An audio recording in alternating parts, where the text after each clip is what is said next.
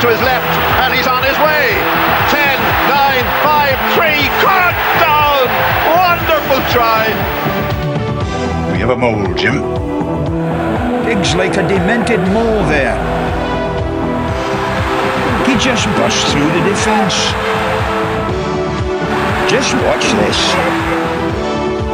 Spillane gathers beautifully. In go the Irish forwards. This is Lenihan bursting into the 22. Back to Bradley. Back to Kiernan. The drop at goal is over. Michael Kiernan has done it.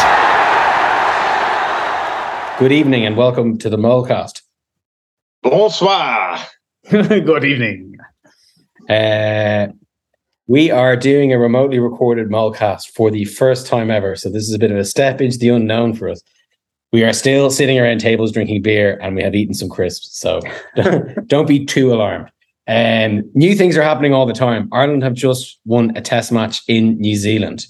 And I was tempted to try and go back and listen to an old Molecast and see how pessimistic I had been and said, I'll be happy if we win one match. Don't expect us to win any. And we've ended up winning two, and we're kind of going into the last test going, this is an enormous opportunity. We should win this. I massively overestimated the All Blacks, I think. But let's talk about that second test in particular, even though we haven't talked about the first test. But the second test is, I think, a much more interesting thing to talk about. We still had a very patchy second quarter of the game where we didn't take advantage of numerical superiority. Oh, 100%. This was the third game in a row where we seemed to stumble badly. Well, not we seemed to. We did stumble badly in the second quarter. After starting both games, all three games well. We started well against the Maori in the first Maori game. We started well against the All Blacks in Eden Park, and we started well in this second test in Otago. And then we had a number of advantages in the second quarter. And when I rewatched it, it wasn't as bad as I had first thought in the heat of the moment. But we failed to capitalize on their severely reduced numbers. What do you attribute that to? Like in the other games, a little bit of panicking. I think it's a tough place. New Zealand is a tough place to play, or else more teams would have beaten them down there.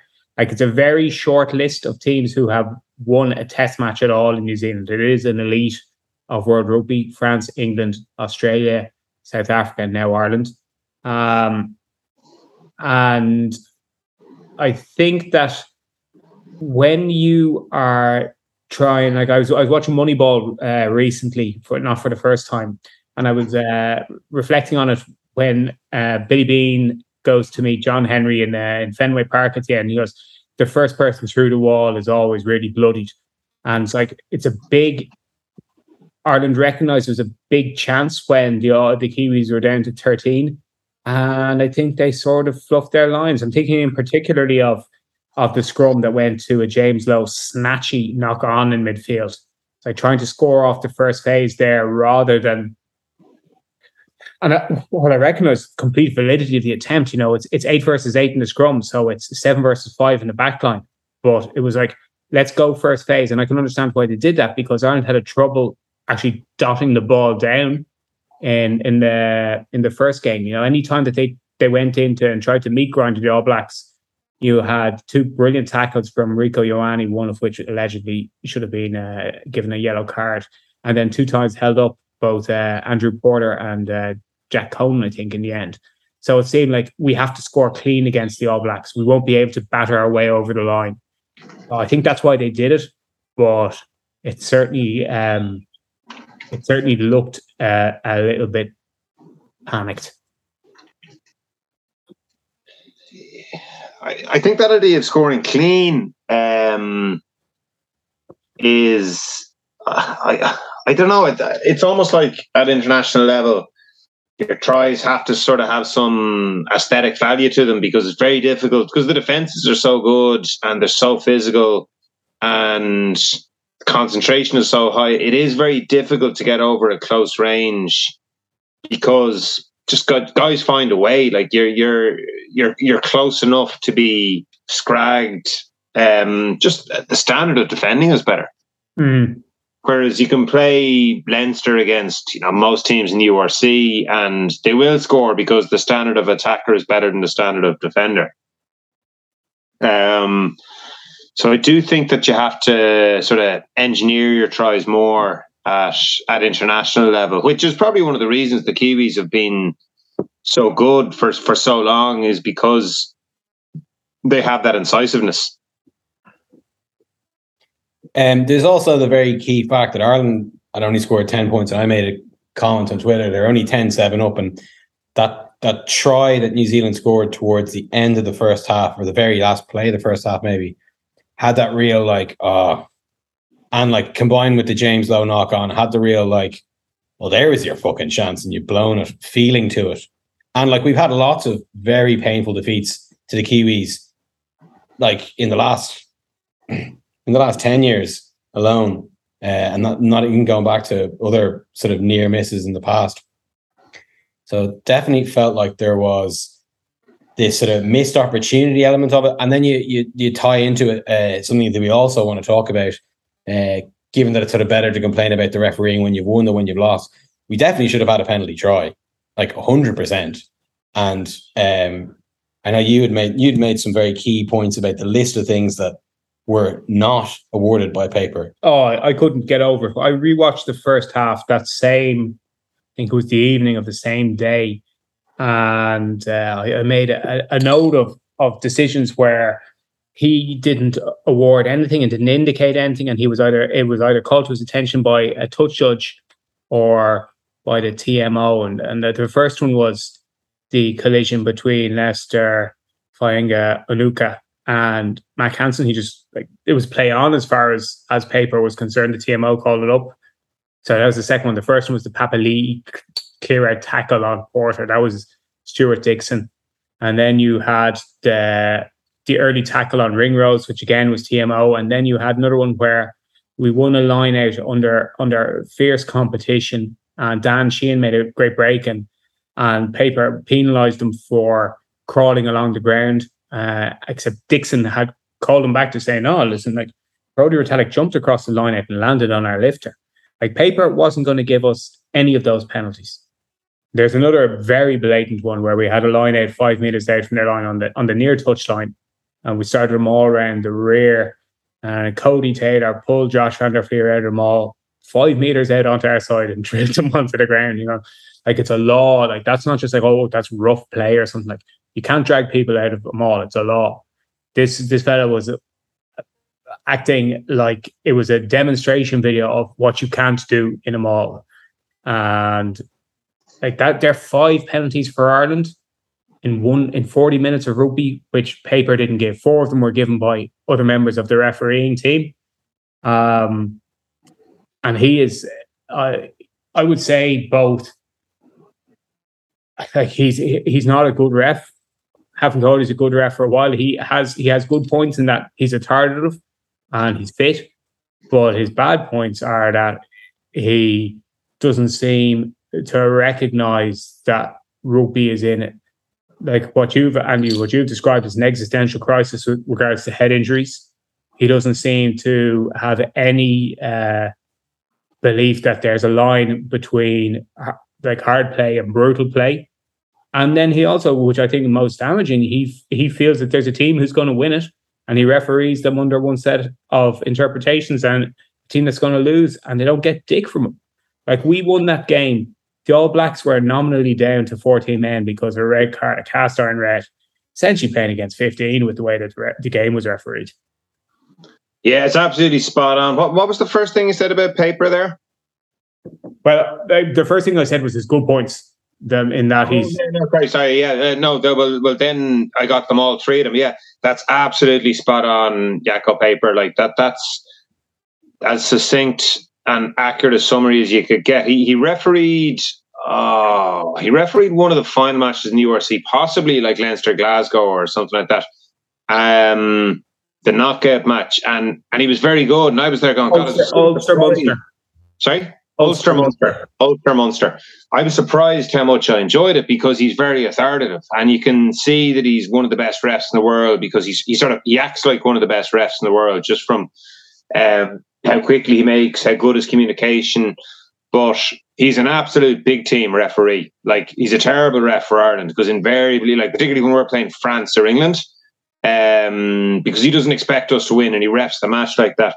And I think more to the point, you're allowed to get more cheap shots. Like, who's the All Black centre who's gone to Munster? Malachi Fekitoa. Fekitoa. He was the ref in the Fekitoa match. Yeah. The worst high tackle I've seen. Jared Hoyata had a bad one for Cardiff against Rob Kearney one time, but like that was the only one I've seen that compared to Fekitoa's decapitation of Zebo. Yeah, and like that, but that's paper. Like, that is absolutely paper. All of those things are so standard for him, and it's kind of amazing that he's still kept in the rotation. And maybe it's very difficult to get dropped off. That if you've been up that high, and like I said, like he's very authoritative, and you know, like the big teams win matches more often than not. But no, he's got some serious blind spots, and like just pure thuggery. And he sort of thinks, oh, hey, we're all tough guys. This is a tough guy sport. But you're just like, no, mate, you're missing the memo. Like, it's. Well, speaking of missing the memo, I formulated a theory when I was having a chat in the aftermath of the game with a friend, and my theory went along the lines of like the All Blacks are behind the curve now on the TMOification of the game, and just calling back to that game in 2016, the return match in Aviva after we'd beaten them in Chicago.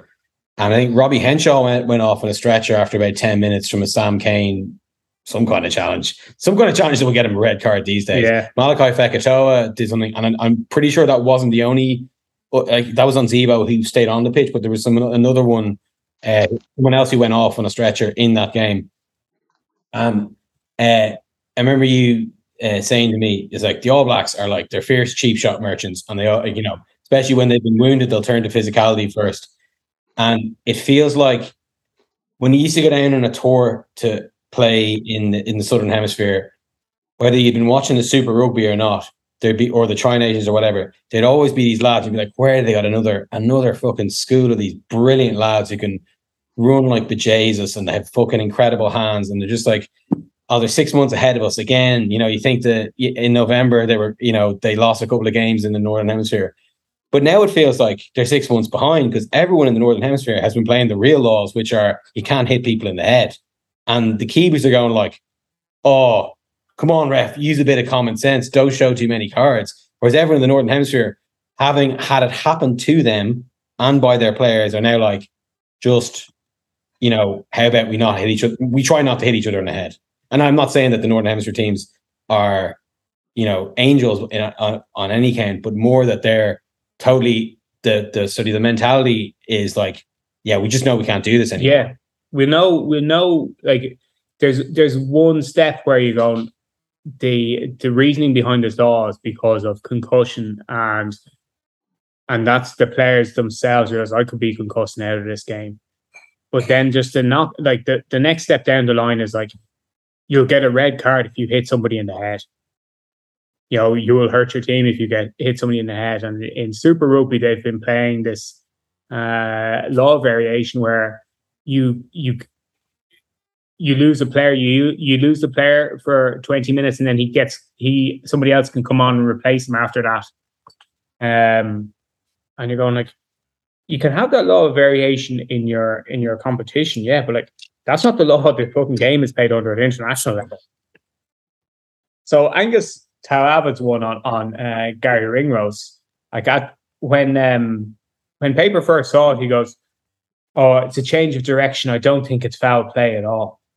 And now he did change his mind when he saw it again in slow motion with a little bit of urging. And I'm not going to overgild the lily. Like, it wasn't like the TMO had to bend his arm. Once he saw it in slow motion, he recognized like, Jesus, that is actually just a red. And the nature of it is, it's probably was accidental, but this idea that you can judge on intent it's flawed, so flawed.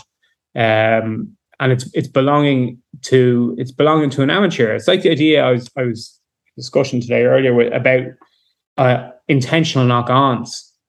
My belief on intentional knock-ons is there's a law that shouldn't exist. There should be a law for intercepts which says, like, if it's a failed intercept, it's a penalty. You don't judge on intent, you deliberate knockdown, or sometimes it's just a knockdown. You either get the intercept and regather the ball, or you don't. That way everyone knows what the story is if they fucking knock it on. Yeah, and I think it's the old cricketing two doors into the pavilions, gentlemen and players. This sort of idea of intent is like, my God, he's a gentleman. Yeah, he wouldn't knock it on. I think that's exactly it. He was going for an interception. How dare you question his honour? Yeah, that's what I mean. It's an amateur law. It's like when players were going back to their jobs and it wasn't the main thing. Like, they obviously care, but now it's like, this is my actual job. Did you mean to knock it on? Every single player is going to go, no, I meant to do an intercept. But then why didn't you fucking intercept it?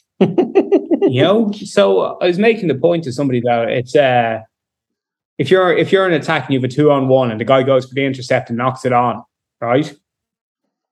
You are penalised for his defensive mistake. Your attack is stone dead, and you get a scrum.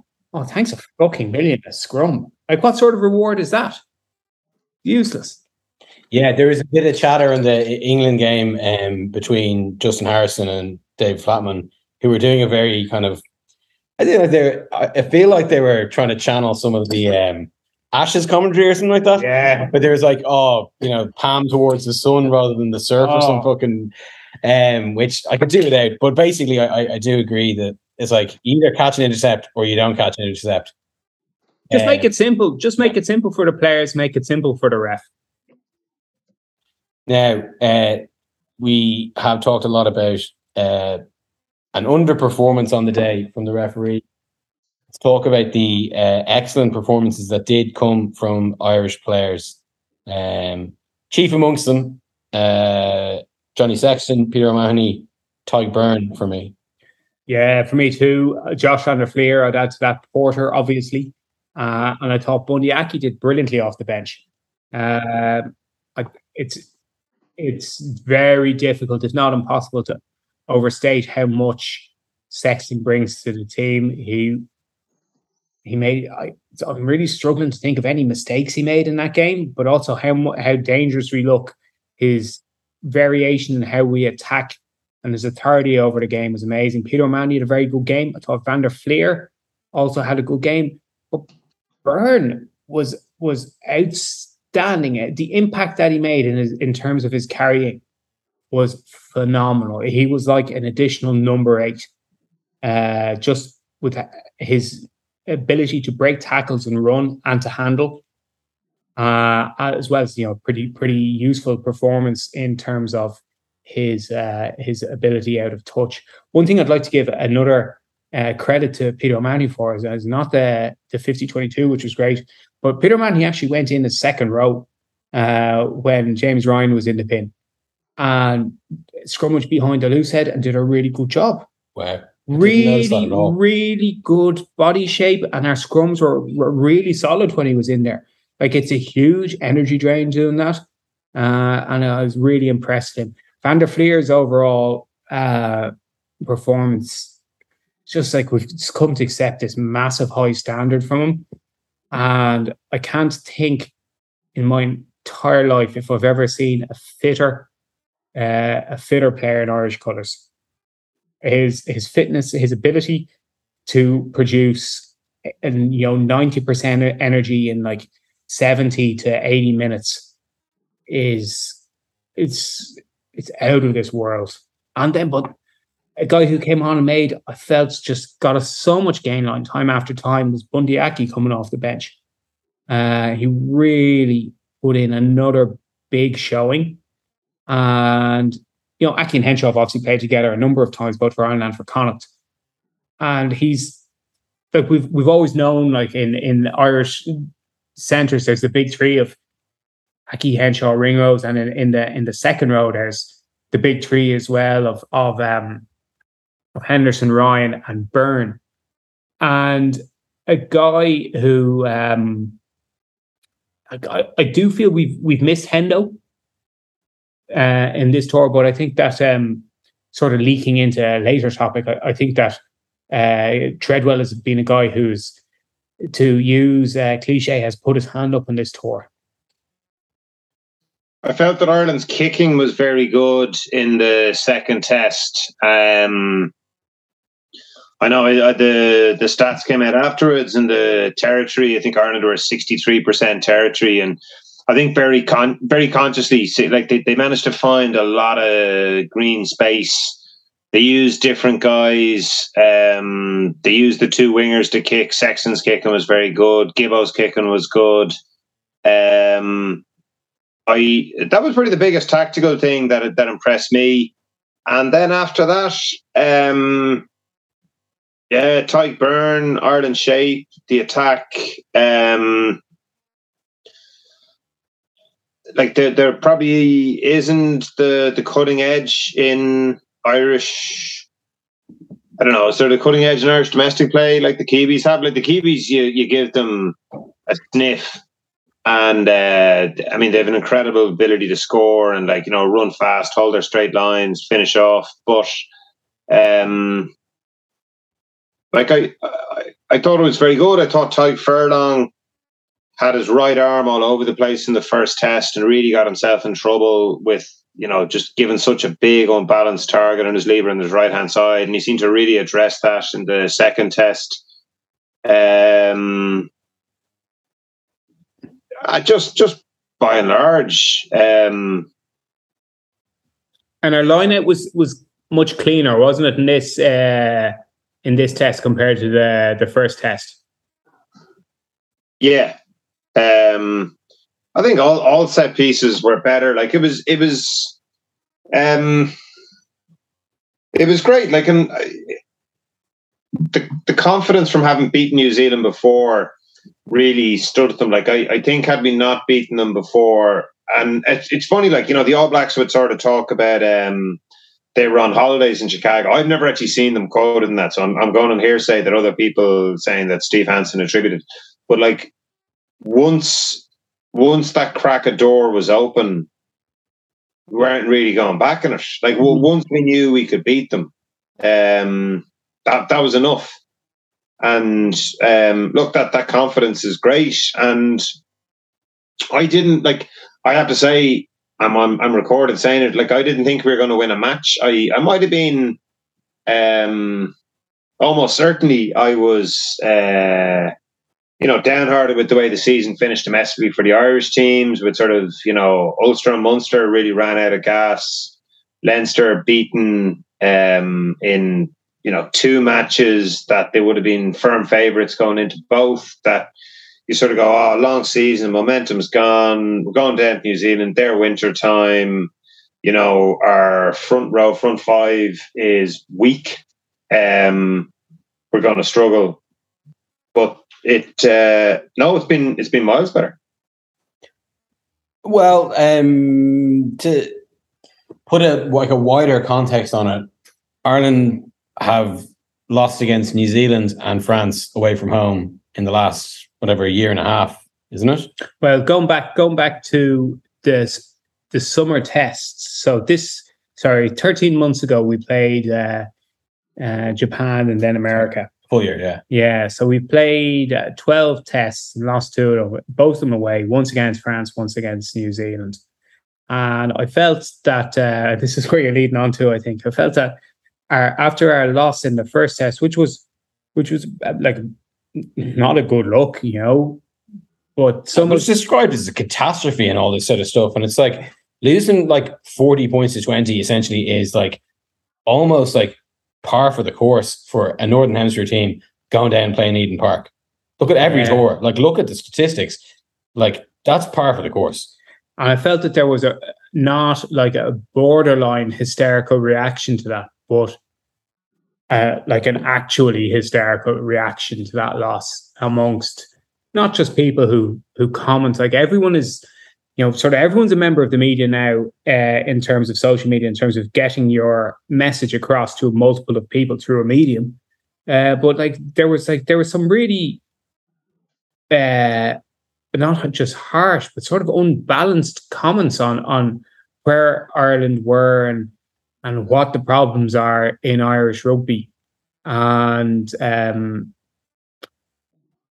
I feel that there's like one of the things which it comes across, and as I say, we've only lost 2 games in 12, but you get these comments that it's harder to get out of the team than in it, and people asking for basically 6 changes every single time we play. There was an interesting quote from Farrell, which was only picked up by one report. I think it was Rory O'Connor in the Indo, where he was asked about criticism of the team selection. He just said, "Oh, that's irrelevant.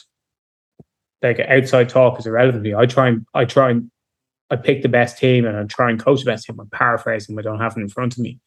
And it's something when there weren't changes made between test 1 and test 2. And my feeling was in that first test, like New Zealand haven't lost in 28 years in Eden Park. Like we're not going to be the team that breaks that. Like better teams than us have gone to Eden Park and lost. And I felt that there was periods, like quite long periods in that game where we played well. And it was really that second period where the wheels came off and the game was over at halftime. That's happened to other teams. It's happened to us before. But that Farrell has a really good influence on this Irish team. Such a positive influence in how he motivates players and seems to get them to, I'd say, believe in themselves is something, but like just play to their strengths and don't worry too much. Like I felt that he was the key factor once we got into the pavilion at halftime. Like we just conceded a try. We sort of faffed around for 10 minutes before conceding that, like possession, position, and then the try. And then we came out a different. The line's breaking up there. Sorry. Yeah, sorry. Even with even when we came back out, we still had 14 men. James Ryan had been late in the second half, but we just seemed to come out with much more belief. So I think a lot of credit should go to him just for that refocusing of the team during halftime. Yeah, I've got a few things in front of me. Like I'm looking at the team, so I think they've lost 2 and 15 matches. So going back to the Six Nations in 2021, they lost the opening 2 against Wales away, against France at home, which is only 15-13. And since then, it's only, what are you talking about? France away and New Zealand away, and that's it. The other thing is just how few players have been picked to start those matches. Like the idea that we were going to go down to New Zealand and we've talked about this, without Sexton, without Omani, without Keane Healy, without a lot of older guys, in order to blood, Crowley and my other, and everybody else's pet projects doesn't stand up to the scrutiny. And it's something that you've talked about, Ian, like all the there's a massive body of evidence there that people are very willing to discount about the sort of teams that Andy Farrell picks. Like he doesn't really pick. He doesn't like he say during the autumn time, during the 3 matches where we're playing Japan first and Argentina last, haven't beaten the All Blacks, or Japan first warming up for the All Blacks. You look at his team selections for those, like there's a huge amount of replication in the guys getting picked, and the guys like the Japanese was, like Porter, Kelleher, Furlong, Tyke Byrne, James Ryan, Keelan Darris, Van der Fleer, Conan, Gibson Park, Sexton Lowacki, Ringrose, Conway Keenan. That was the team that beat Japan. Like there's no experimentation. Like this is, if you're going to play test match rugby for Andy Farrell's team, like you better be ready to play test match rugby. Like during the summertime when the guys were away with the Lions, he picked a more experimental team, but like that's the way that he picks. He also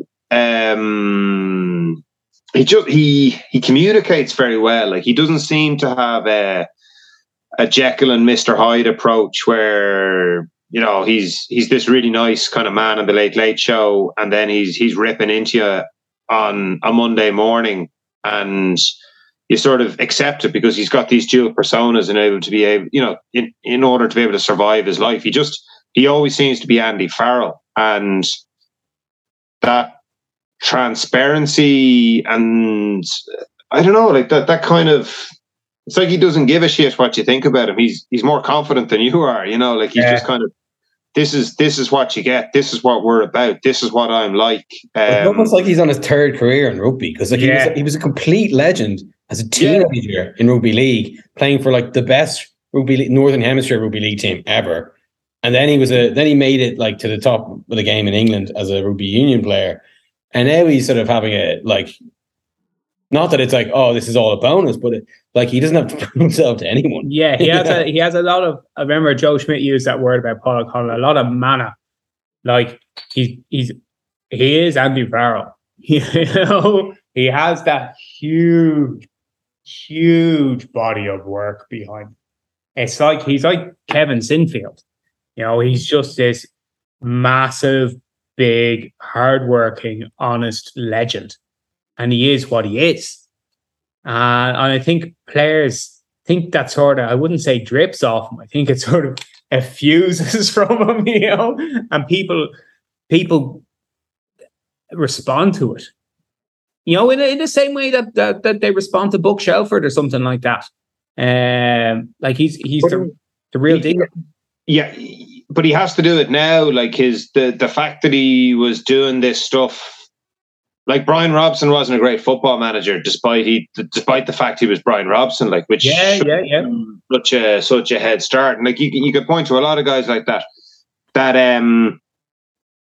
he carries himself like that still, you know, like even if he hadn't this incredible body of work behind him, if he acted the way that he acts, like if he had the chutzpah to pull that off, I think people would still react to him in some sort of way. And he talked recently, perhaps today, like about the leadership group and about giving that autonomy to players. And like, you know, Tyke Furlong might have been a few years ago, you know, leave me alone, I'm just here concentrating on my scrums. Whereas now he's sort of passed on that authority to the players, and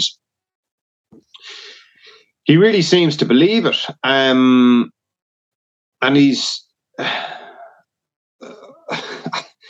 done a great job. And, you know, I go back to even recently on this tour, when you see how poorly the first team played against the Maori, and like I was willing to blame Mike Cat. Mike Cat didn't have anything to do with them, but you're still going, there's still a little bit of spoofer here that I'm just not completely won over, even though like the body of work in front of me is far more substantial. No, I really have my doubts. I don't really have my doubts. I have lingering doubts, but again, winning one test match down in New Zealand surpasses the expectations of what people do, and I think you probably don't realize it until it's been achieved. Just quite how it does surpass the expectations. That, you know, like you're counting down the last few minutes and you're going, Jesus, like they're not coming back from this. You know, like there isn't a twist in the tail here, like going into injury time or any of that sort of stuff, or you're hanging on or you're waiting for them to knock it on. It's like, it's actually, they've done it. Like, and to the extent that they're going into a match the following week thinking that they can do it again. Yeah, it's crazy, this shift in perception that the second half brought, because even at halftime I tweeted about, like, I just felt that, you know, all this slipping away, this fucking same old, and then just the third quarter was so well executed. I just want to like say two things about Tyke Byrne. One, not offloading when he had two men to his left on that big charge. Because I don't know if because he had the ball in two hands. I saw the lengthways replay. He had the ball in two hands and he decided, no, I'll bosh this guy and go into contact. And I got two guys here to set up the ruck, and we have great field position. Rather than be like, we don't have that kind of like lethal. Let's just keep it alive because we'll end up scoring. And in the second try when he had he absolutely steamrolled Jordy Barrett, who's the same size, who is not a small guy at all. He absolutely plows him and sets up absolutely brilliant quick ball against. And then he's just a guy who, when he was playing for Clonethley for Scarlets, people were going like, "Oh, he's signing for Munster. Can we pick him now?" And then it just took him a while to get in the team, and there was whatever. And like, can we pick him now? Like, he has stepped up every time he's asked to step up. He finds he can do it, and I just think he's so impressive. Yeah, it's so impressive how his career arc is over the last 6 years. It's just magnificent, and he's such a good player. We were talking earlier.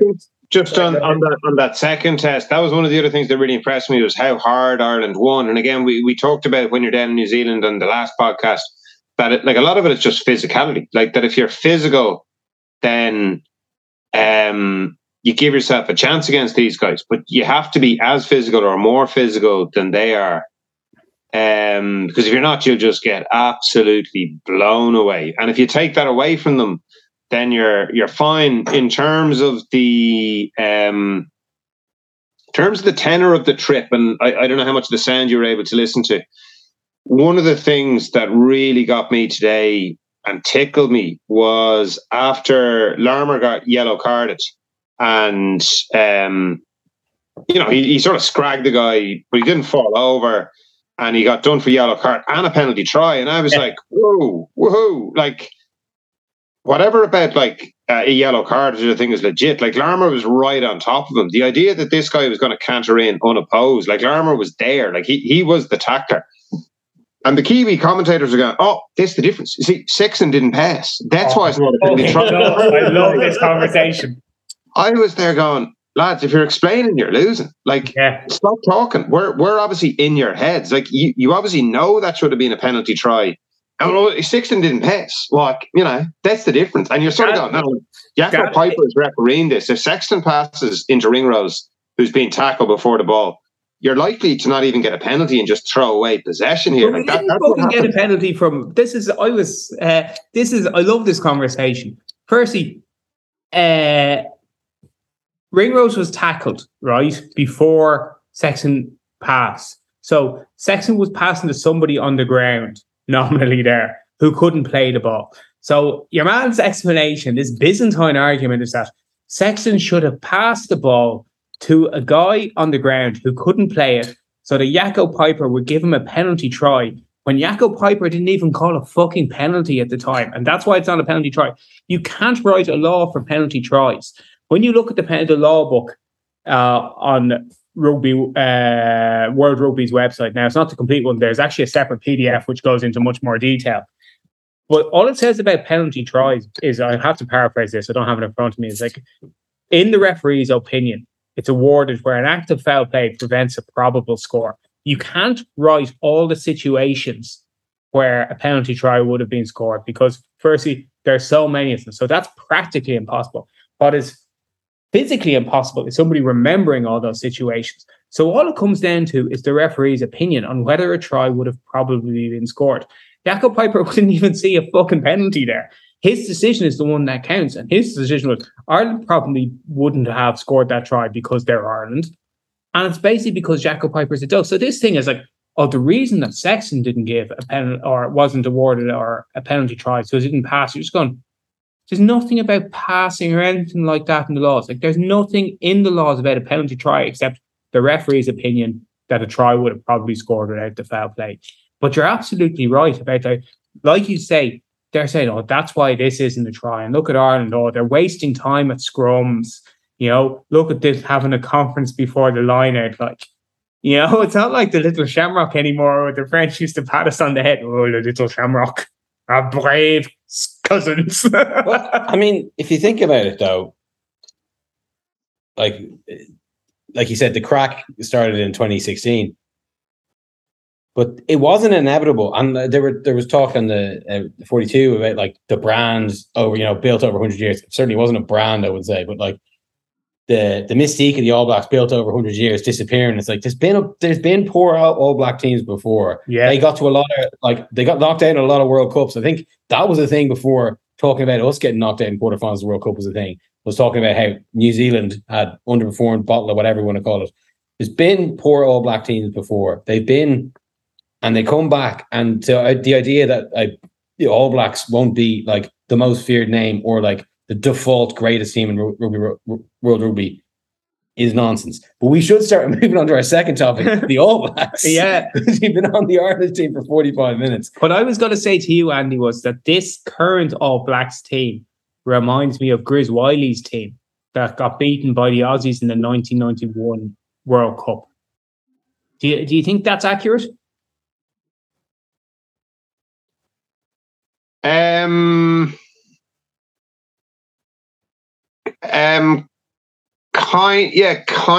Kinda. I see that team was older and was within the 4-year cycle of, and like that team had been brilliant in 1989, and then by 91 was kind of falling over, and then like in 93 the Lions toured there, and by 93 you're sort of looking at it going, geez, like this isn't a very good All Blacks team, but they were good enough to beat the Lions. Standsless. So I wouldn't. I don't think there's a. I wouldn't say they're exactly the same. I think that I think Graham Henry was a much more influential All Black coach than probably is even given credit for. Because they've always had that bit of hairy arseness about them, and they talk about the cheap shots, but also like just the toughness and the physicality and the boozing, and the kind of the boys will be boys mentality. Whereas with Henry, they like dickheads don't make All Blacks, and the no dickhead policy, and good people are good All Blacks, and just like what Henry did culturally, which is so fuzzy and such a woolly term and so overused, but like also so deep and so powerful, was probably underestimated. Because I remember we talked about it a few times that like I couldn't believe how good New Zealand were when Carter and McCall went, because I thought like these guys are irreplaceable, but if anything they got better, and I'd make more they had such confidence and such hardwired good habits after those two all-time greats left, that they could almost it almost seemed like they got better, whereas Ireland are confident on this tour, and you can see the impact that it makes. Whereas New Zealand aren't. They've kind of lost their way. I would say that Foster's a provincial sort of coach in like the big P meaning of the word, in the same way that Wiley was. But like the difference is Wiley had been an All Black. Like Wiley had been a tough, hairy-arsed Canterbury forward. Who coached Argentina, so if anything, Wiley was more urbane, but like it was, and for a lot of it, like that's the New Zealand coaches, like that's the archetype in a lot of ways, like, and you get like Kieran Keane in Connacht. Yeah, like Kieran Keane, but even like when John Hart was there, like John Hart was an urbane Aucklander, and everybody else is a country guy. And if you're from the South Island, you're even more of a country guy. And like there is that kind of struggle in New Zealand rugby, in the same way that there is in Irish rugby with Leinster are the lady boys and Munster is the font of all good things, except when it isn't, and you can keep kind of kidding yourself with all that shtick because it plays well in the provinces. But,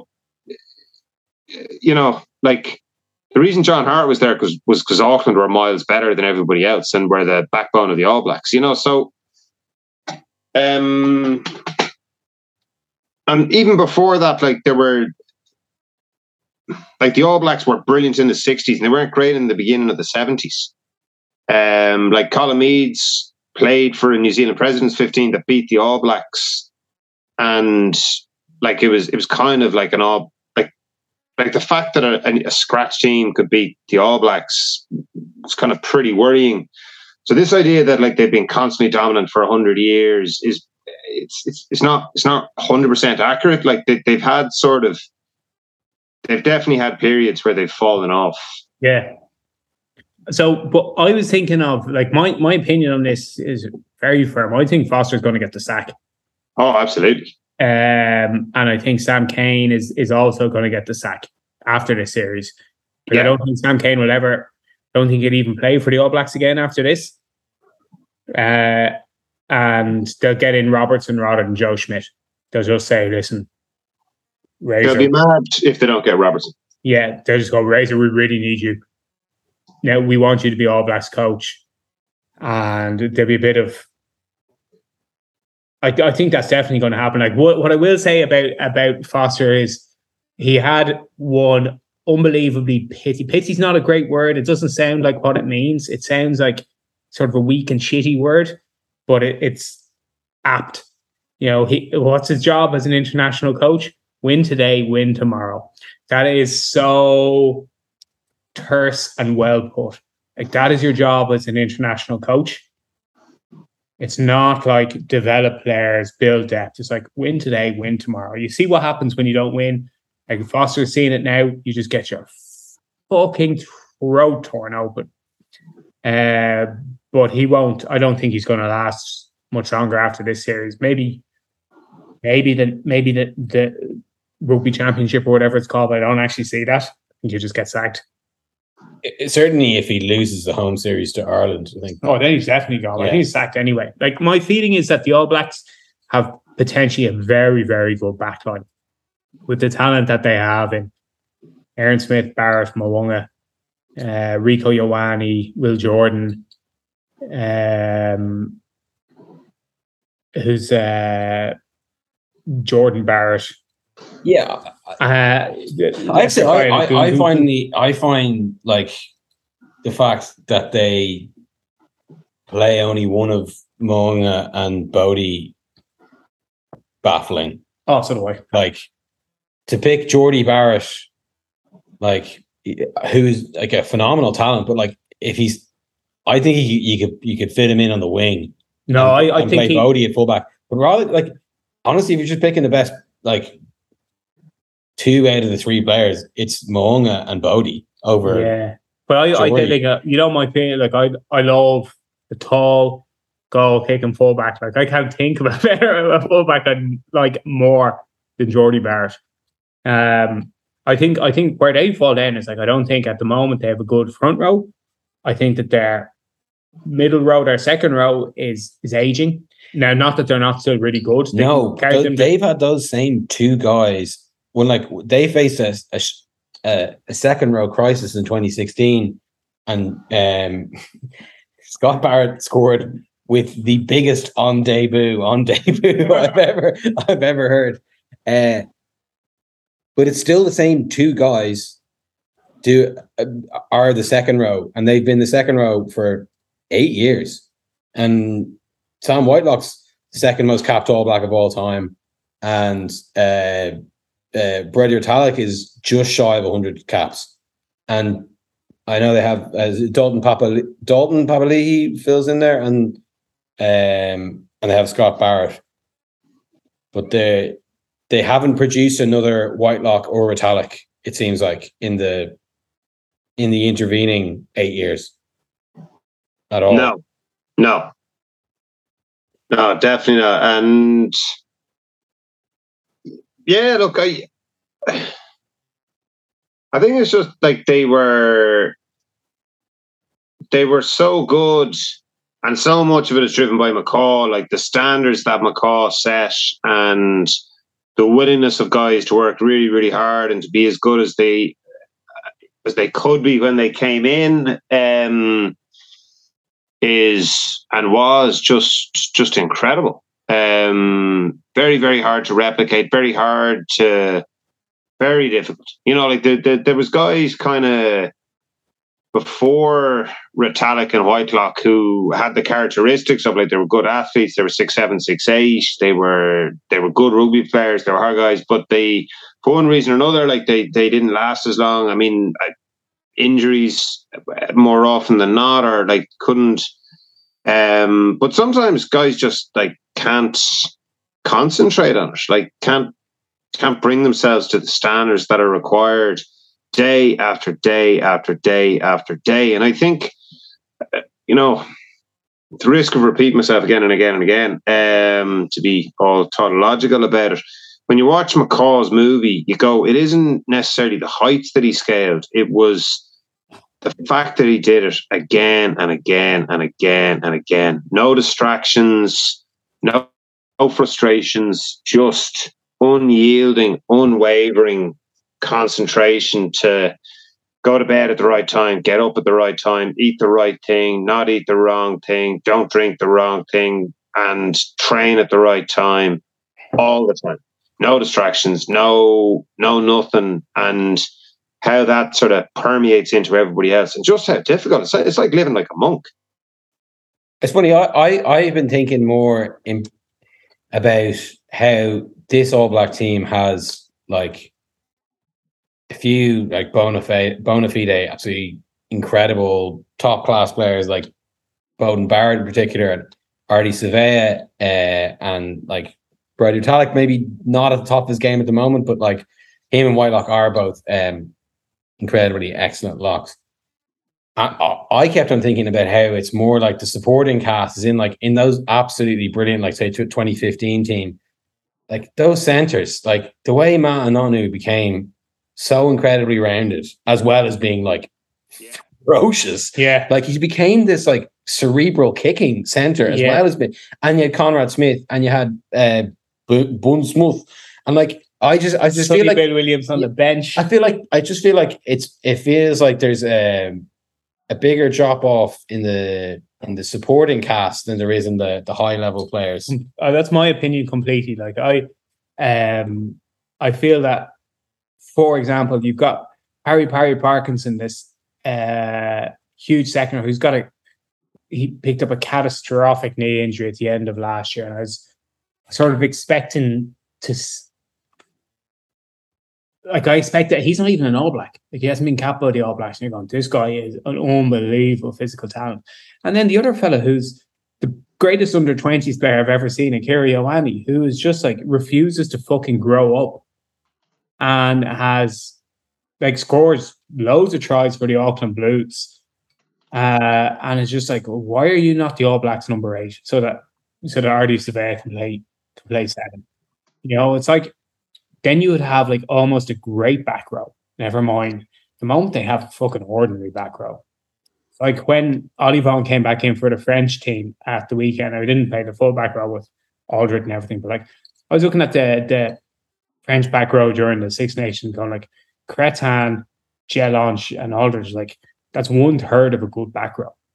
And then with Olivon, like all of a sudden the balance shifts to being like, oh, now that's almost a great back row. And you're just looking for one other player. And then you're going, that is like one of the best back rows France have ever had. At the moment, it's like Artie Savea. I think Papali's actually okay, like not a bad player. But he's like a Ron Cribb or something like that, and he's not like a great All Black. I'll give you a name of another guy, and he's 6 years older than Brody Retallick, but it's a guy called Jeremy Thrush. Jeremy Thrush was the World Under-19 Player of the Year in 2004. He's a meter 98. He's 118 kilos. And he was a guy who played. He played during the McCaw era. So if there was ever anybody like at a time when you should have been able to come in and just get dragged along. Like Jeremy Thrush is an example of a guy, but he's also human. Like I'm not sure exactly what the Jeremy Thrush story was, but I mean, there's a guy who at under 19, not only was he a great rugby player, he was also a big fucker. You know, like he had that stuff that people didn't have, and he still couldn't become he still couldn't become even like an All Black fixture, getting dragged along with the rest of them. And so it's very, very difficult. Very, very difficult. And they're just off it. And they need you go back to, they need the Scott Robertson up there, because Foster's just too ordinary. You know, like he might be a very good rugby coach, but he doesn't come across in media, like he doesn't have pop, and you're just like, that ain't gonna, like, it's not enough. It's not going to cut it. You know, like I'm not saying you have to breakdance, but it doesn't hurt. I'm not saying that you have to have played in France and speak French, but it doesn't hurt, because you're asking guys to perform at such a high level, and you could see it with what's our man, the guy with Razzie. Yeah. You see when Razzie's on that documentary and he's addressing the Springboks, and you see like what a good communicator he is, and like how much of himself is on display, and how he how he connects with the guys. Because you're going like, look, Razzie's a white guy from the Veld who did his military service along with the rest of the Afrikaans and the Boers, and he's there like connecting with the black guys, and like Razzie's from a different era, but he's able to do it because he's like he has that big character, and he's got that communication skill, and it's very demanding, because you've got a lot of guys in your panel, and it needs to be more than just one person. Yeah. But if it isn't, like if those guys aren't there, you've got to carry the show. And you know, like in a similar matter, like Farrell seems to have the character to be able to do it. Presence. That's what it is. Presence, and like Eddie Jones has it. You know? And Steve Hansen had it. You know, I think often of Steve Hansen and his very sardonic wit, and he's not often like being voluble about things. And then when he opens up, you just see this giant rugby brain unfolding. And it's like Bill Hayden said of Jim Brito, that quiet presence that commands. You know, Foster does not have that. He just looks like, oh, I'm getting hassled and I don't like it. But even, again, like going back to something said, like there was an Amazon documentary, A Fly on the Wall, about the All Blacks when Hansen was in charge. And it struck me how quiet the dressing room was. And it was all Hansen. And I was looking at this going, this isn't like the story that gets told outside New Zealand. Like the story that we get told is how much the players lead, how much autonomy they have, the leadership group. And you're looking at it going, this is Sam Whitelock and Kieran Reid. Like, these are the guys who are bone, and Ben Smith. Like, these are the guys, and Aaron Smith. Like, these are the guys who are piping up. Everyone else just sits there going, oh, like, hope he doesn't pick on me, you know?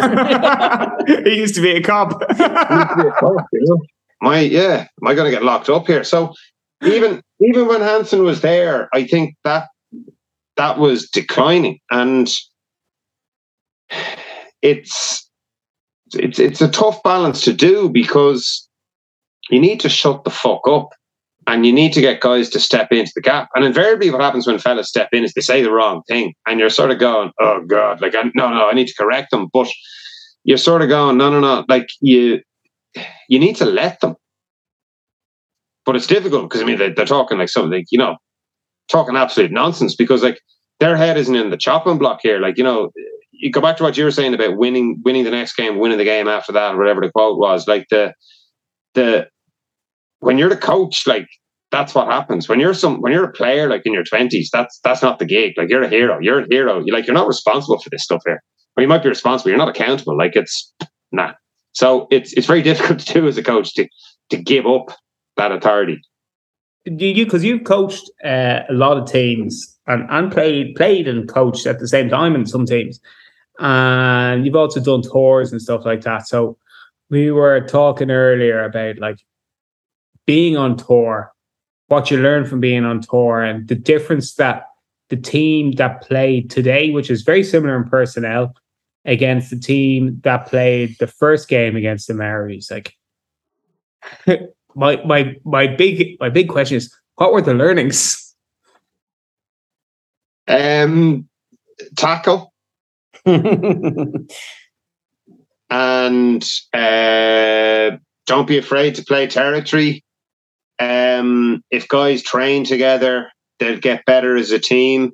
But I think the big, and I can't overstate confidence. And you're like, this is vitamin C. This is like, how do you, like, winning the second test, even though very few, if any of those guys were involved, looks like it was such an incredible buzz for the entire touring group, the entire hotel.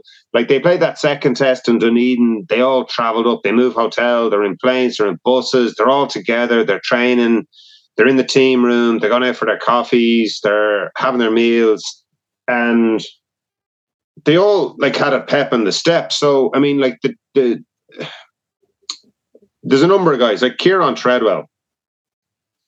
I thought I'm pretty sure I didn't have Kieran Treadwell picked to my touring team. I was like, pick Thomas Ahern and pick Big Joe McCarthy, and then bring the other guys, like bring the big three of Hendo, Ryan Byrne. Kieran Treadwell was Ireland's best player. Well, arguably Ireland's best player. And I think notable just for the fact that, like, he just wouldn't have been mapped. You would have said, who's going to play in the second, or Baird and McCarthy will play in this one. And then you forget that Treadwell went. And here's Treadwell, who's subbing most of the time for Ulster. Here's a guy who, frankly, I'm shocked, is in the Irish Six Nations panel, and you're waiting for, it's a pity that Thomas Ahern isn't playing. Joe McCarthy has potential, but he's just too young. He can't do it. He's almost there by default, or Ryan Baird is injured. And but like, we know that, like, Treadwell's a very good athlete, and like, he has the frame. Like, he's big bloke. He's a high hurdler. He's fit and plays a lot of rugby. Like, he's fit like Josh van der Fleer, and like, hopefully he can sustain that sort of form through confidence and standards. That means that he goes back and he just goes past Alan O'Connor, who's the coach of Ulster, Dan McFarland. Yeah. And surpasses him. The other guy, and sorry, I'll let you take on. And I was amazed when I saw people say, so commenters in the 42, and I was like, are people fucking watching this? That when Ringrose is injured, and they're like, I think you'll go, like, does he go with a 6-2 split? Oh no, there's a gap. Like, the Bundy's gone to play, so Frawley can bench beside Casey and Joey Carberry. And I'm there going, you're fucking kidding me. Like, this was an audition, as far as I'm concerned, and I'd be really interested to see which team, which bench he picks. This was an audition for Frawley to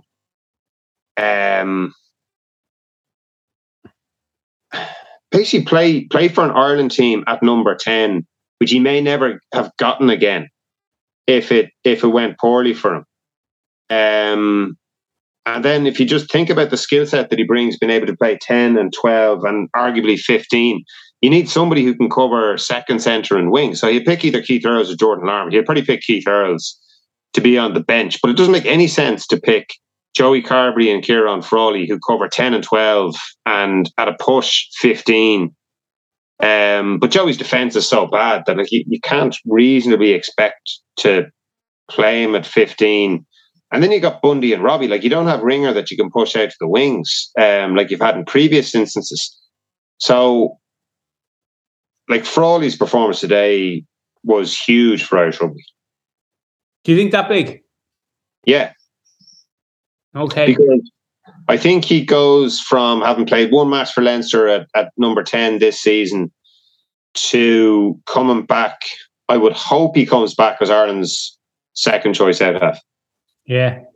It's one thing which I want to discuss is that Andy Farrell's approach to selection. And two players are important there, which you mentioned, Treadwell and Frawley.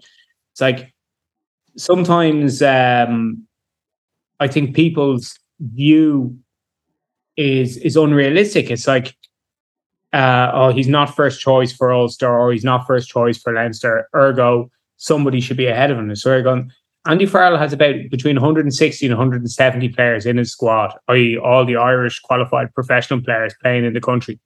So Dan McFarlane prefers Alan O'Connor to Treadwell, and he prefers Marty Moore to Tom O'Toole. But this isn't Dan McFarlane's team. This is Andy Farrell's team. And Farrell prefers Treadwell and O'Toole, and he basically prefers Frawley to Ross Byrne, or else Ross Byrne would be in this. So how it pans out going down the line and going into the next season, which I think there's going to be a big emphasis from the Irish management on getting everything lined up for a World Cup tilt, maybe at the expense of the provinces, maybe at the expense of certain players' egos, is going to be really interesting. Do you end up with Frawley, just Leo being told to play Frawley at 10, Dan McFarlane being told to play Kieran Treadwell and Tom O'Toole more often, which I could see happening, to be honest.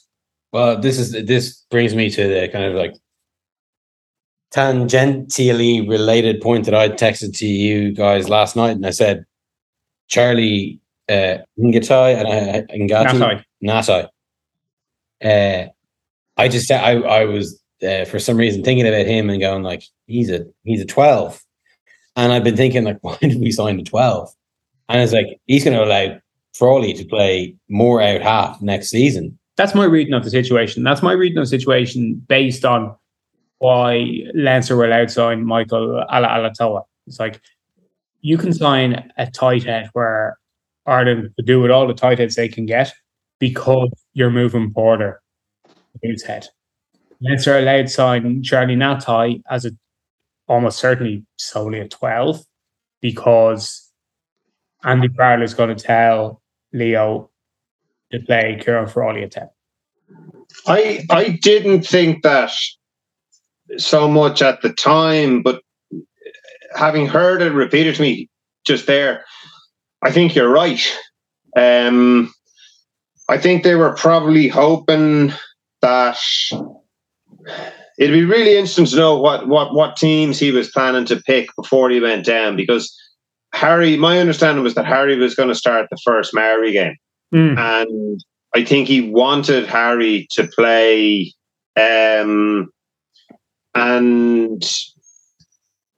it just, I was even interested by who came on, like the fact that Carberry came on while Lowry was still in the pitch, and it was like it made more sense to win that match that you put Mac Hansen on. But you're looking at it going, no, we need Mac Hansen at the weekend. He's not going on unless it's absolutely essential. Whereas Joey's kind of expendable here. Now, Joey, and I was trying to second guess it. Like, was Joey? Should Joey have got the game time today to give him a chance to play into it, or do they want to sort of wrap him up in cotton wool? But I genuinely think Frawley played well enough today to get himself a place on the bench, because Farrell must have question marks over Carberry, full stop. Like, Carberry's defence has been really bad on this tour, and he shows glimpses but lacks authority at out half. Whereas it was funny, like after Coombs scored his try, Frawley went over to congratulate him and get the ball, and you're there going, Jesus, Frawley's fucking big. Yeah. Like, Coombs is a big man, and you see the stats, and like Frawley is 6'3", but you see him standing beside Coombs, and you're going, Frawley is a big unit. And I think going back to like Tom O'Toole and Treadwell are better athletes than Alan O'Connor and Marty Moore. And I think if you want to play international rugby, Farrell is realistic enough to know that being a little engine that could in international rugby is just a little engine that can't. Like, it ain't going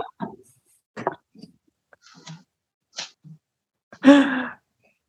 Oh, what's going on with your lights there? Did my laugh turn your lights weird? Yeah, no. I switched the light on. I'm not sure if my camera is gone. Like, or do I just go back into the glow? I might just sit here in the dark with the drink. There we go. Maybe that works. So we were talking about Frawley, or not Frawley. We were talking about Carberry, and how there was an incident that happened in the second test where I think the Kiwis knocked it on, anyway, the ball was flung out to him in sort of under pressure, and he tried to punt it up the pitch late on in the game, plus over 70 minutes. And I just knew, in my rugby waters, I knew it was going to get blocked down. It did get blocked down, and it sort of flung to one of our players, and I think we ended up kicking it up the pitch or something like that. And he's just like, Joey's playing with very little confidence, and like, it's what he needs is to be dropped to confirm all his worst fears. To be like, here's a gauntlet, Joey. Go down and go and pick it up. Show us that you're worthy of being the second string out half, and show us that you're worthy of being the man to replace Sexton when he's done, or being the man to replace Sexton should there be some kind of, injury shit show at the World Cup or in next year's Six Nations, because he has had it handed to him, it seems like, having been the bright shining star at Leinster, and then made the move down to Munster, and had such a intermittently good time of it, and then an intermittently very bad time of it with injuries and form and defense and getting back up to fitness and trusting his body and all that. And it's like, sometimes the answer of no is better than worrying about maybe, it feels like. I think that's well put. Like, I would just drop him. Because he's been like, some of his play in this tour has been, terrible, frankly. And he's capable of much better. There's certain things which I can't believe. Like, I remember being encouraged when Larkham was announced as Munster's coach, because I was thinking, like, Jesus, like, there's quite a few similarities here between Larkham and Carberry. Firstly, that both were 15/10s, and both are skillful players and sort of weaving, mazy runners who, like, Larkham emerged to be like a world-class out half, maybe Australia's best ever, probably second to Lina. But like, Carberry just does so many out half basics. Like, I don't think he does them well. There's the first one is like, Jesus, don't fucking take people outside. Don't take their space. Stop running across. Present a threat, even if it's not a fucking running threat at the game line. Present a threat that you're going to straighten. His goal kicking is good, which I do like. I think his kicking from hand is ordinary. I think his kicking from hand is Madigan level, which I would actually say for an hour and a half is less than good. And his tackling has gone from being like somewhere he was small but made tackles, technically good tackler, to like his tackle attempt in the first test against the Gus, whose name I don't remember, the sub number 8, was appalling. He scored on debut. The one against Geordie Barrett wasn't good either. It was poor. So I just think, drop him. The worst thing that's happened, that's the worst fear is confirmed, and it's not the worst thing that's ever going to happen to you. I don't think there's anything new there. We've been beating that drum for a while. I found Leo's comments, because I made note of them when Gatai joined, so I'll read them out. And Leo said, I first came across Charlie back in 2014 when I visited the Chiefs late on my playing days, as I was preparing to make the transition into coaching. Even then, as a young man, you could see the influence he had on that Chiefs squad, and that influence, I think, has only increased over the years with Leon most recently. He's a New Zealand international, and I believe would have been capped far more, only for his injury issues, which were well documented at the time.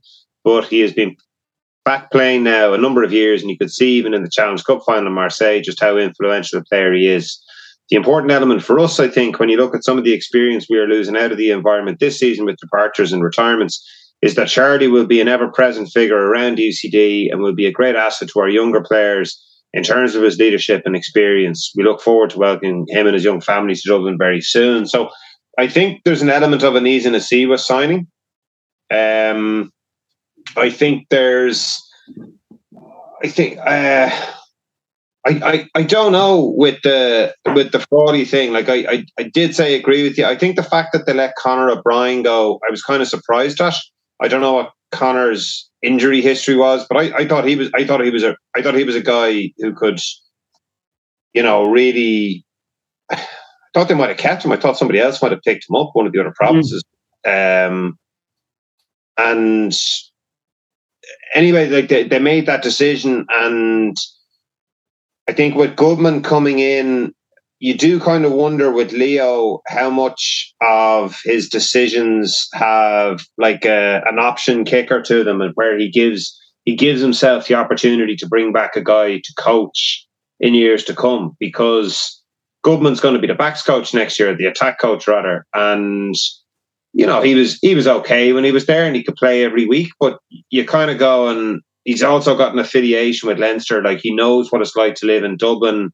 He was probably given more of an opportunity to play in that team, given his playing ability, looking back on it, than like he wasn't a superstar, but he's good for the organisation to have. And I kind of want, like, Gatai is a better player than Andy Goodman was. Like, he was very good for Leon when we played him a few years ago. Like, he was a real handful. He's obviously a bit older, but like he'll bring a lot more to the pitch, but I think having that kind of character and that rugby brain and that influence around, like, I think they're all big things for Leo. And I think the fact that there's more competition there at 12, like, and Robbie Henshaw is going to be coming back into that team for big matches, means that, like, it's going to be tough for Fraudy to get matches at 12. But look, his world might have shifted on his axis. I just thought that I thought he kicked very well today, both out of hands and from the tee, and he showed up for the ball a lot. I thought Stuart McCluskey's pass as well for Larmer was super. Beautiful. Because you're kind of going, we're going to meat grind these guys, like, give it a Coombs. Every time I got in 5 meters, I was like, give it a Coombs. That was I was shouting at him at my computer being like, give it to Coombs. His fucking top trump, like 3 meter carries, is 100. It's like, Coombs is amazing with that. And the commentator said about it as well. He goes, he scored 15 tries for Munster. And we used to criticise New Zealand guys that they only knew, like, Paul O'Connell and Brian O'Driscoll. That was it. Like, they didn't know anybody else. Their guy scored 15 tries for Munster in 2021. All of them were for 3 minutes. And more an Aussie accent. But I think even the fact that he knew about it, and he goes, I think he did score in the first half, but, we couldn't say. Yeah, I like that, actually. Yeah. I thought this is great. Like, that to me spoke of respect. It was like, like this Irish team, like, we can't give them the charity tries anymore, like, because they're beating us by enough already. And again, I think that was very positive for the guys coming on tour. I was kind of impressed with Niall Scannell. Like, I said it after the last time. I do hope the Munster guys are much fitter this season. I think their fitness has been very poor for what they need. And I thought Scannell had a pretty good game today. Again, like, he showed up for a lot of ball, lost his first 2 lineouts, but I think himself and Coombs aren't as fit as they could be. And I don't think Scannell is going to put pressure on like Sheehan or Kelleher. But I think he can just be a better version of Niall Scannell. Yeah, from my opinion, like, he's taken his chance to definitely overstep Dave Heffernan, who's always been there or thereabouts in an Andy Farrell squad, whereas Scannell has never been there or thereabouts in an Andy Farrell squad. So the next step on from that is, like, where does he rank against Robbie Herring, who's been very solid for where does he rank against Barron? Like, Scannell should be looking to be captain of Munster on a lot of game days, because he was a very good captain at under 20 level. And Ireland's scrum was pretty good today, because neither Lockman nor Tommy O'Toole are particularly good scrummagers. Now, I'm not sure how good the Maori guys were, but like if you're playing away in New Zealand, that's something that's going to go wrong for you. Like you're going to give away scrum penalties, and you can see it with Dan Sheehan in for Ronan Keller. As good and all the rugby player Sheehan is, he's not as good a scrummager, and it's such a big thing for a hooker. I think Scannell is a good scrummager. So I think, look, he might never wear a green jersey again, but he could have a few great days in a red jersey if he's the best Niall Scannell he can be. Mm.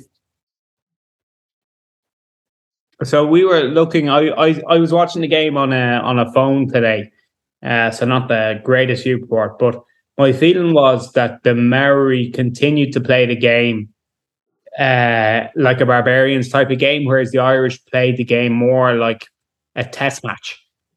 And while the Maori scored a couple of great runaway tries, fundamentally for Ireland the game wasn't really in much danger. Yeah, we put pressure on their systems in particular, and we played a sensible territory game with good kicking and good chasing. And then when it's a scratch team, that kind of like counter-attacking doesn't come off. If you make the first tackle, then they're all at sea, or they're kind of making it up a little bit more than we were. We were certainly much more patterned than them, and it really paid off. I mean, it's funny. During the first Maori game, someone texted me and goes, "These lads aren't great," and then we just conceded 4 tries in a row. But like, they weren't an awful lot better than they were today. It's just that we were an awful lot better, and like, they're a brilliant test. They're a brilliant team to play on a tour, I think, because they are a scratch team. But it means so much to them because they're representing something that's so much more important than just like a tour game. So, there isn't. It perfectly fits in with the rugby tour ethos as well.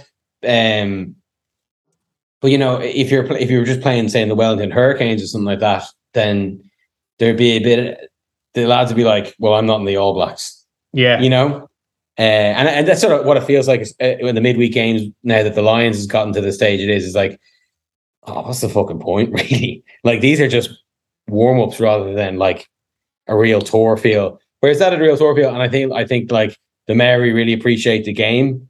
I think the Kiwis overall really love that Ireland came down and played 5 games against them.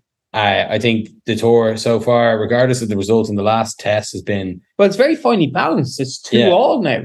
Yeah, it's been a one huge Maori success, game each, one test each. It's gone so much better than I had anticipated, and now that's partly to do with, I think, maybe the not the All Blacks aren't as good as I thought, but to have a really bad day out on tour in a midweek game and to learn from it and put so much right, like, that stands to you so much. I agree. Like, and it's something that you said in a couple of the one we did after the first Maori game and the one we did before the tour is like, the lads have to realize about being on tour, and it looks like they all have realized, not just the second stringers, they've all realized about being on tour. And that's what Farrell wants for them, to prepare for like being in France for a month.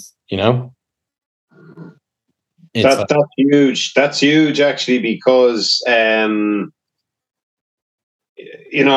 always, being Irish, the quarter-final glass ceiling always gets referred to, and when you see the caliber of team that wins the World Cup, it'd be very difficult for Ireland to win.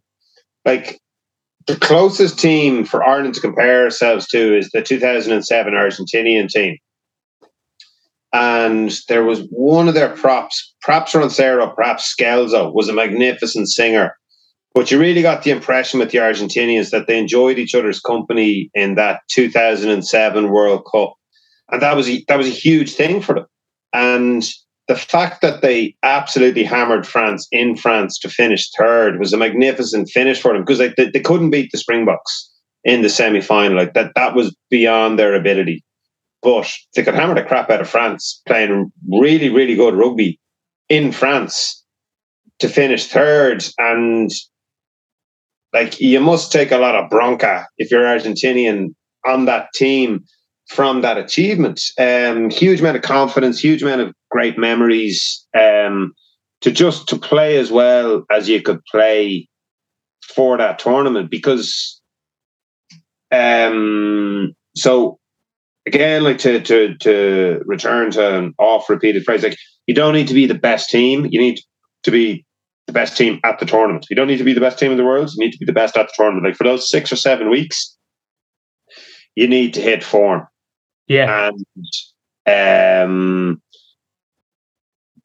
being on a tour, and as you're saying, like just being away, like being in hotels, traveling, like having to talk to each other, you know, like I think that was one of the things, because I can only imagine it's got worse in the last 10 years. It was one of the things I remember Des when he was over in, I think it was Georgia. He's just looking around and he's going like, all these guys are on their phone. Like this is what they spend their times doing, like taking pictures of shit and putting it on Instagram to like and completely ignore what's going on around them. And you're there going, oh, the youth of today, but also at the same stage going, he's totally right. Like, I mean, what sort of weird environment is that to exist in? Whereas if you're there and you're present, and like it sounds, Jesus, like it's very 2020s to sort of talk about like being present in it, but like this is what social media has led to, is just like a plethora of articles talking about the importance of being present and forest bathing, and like basically just put the fucking phone away and pay attention to what you're doing. Yeah. Unless you're listening to this podcast.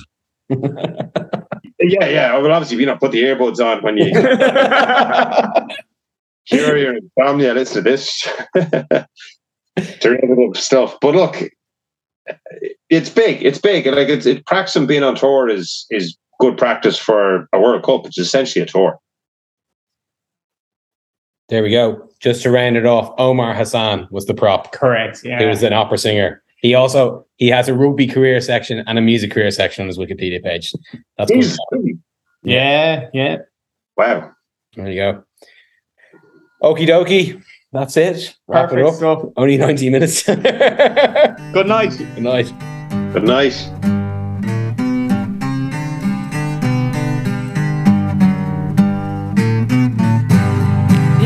Could only see me, I know exactly where I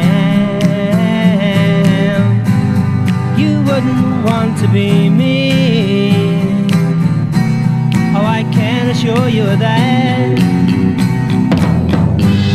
I'm not the guy to run with, 'cause I'll throw you off the line. I'll break you and destroy you, given time. He's King Midas with a curse. He's King Midas in reverse.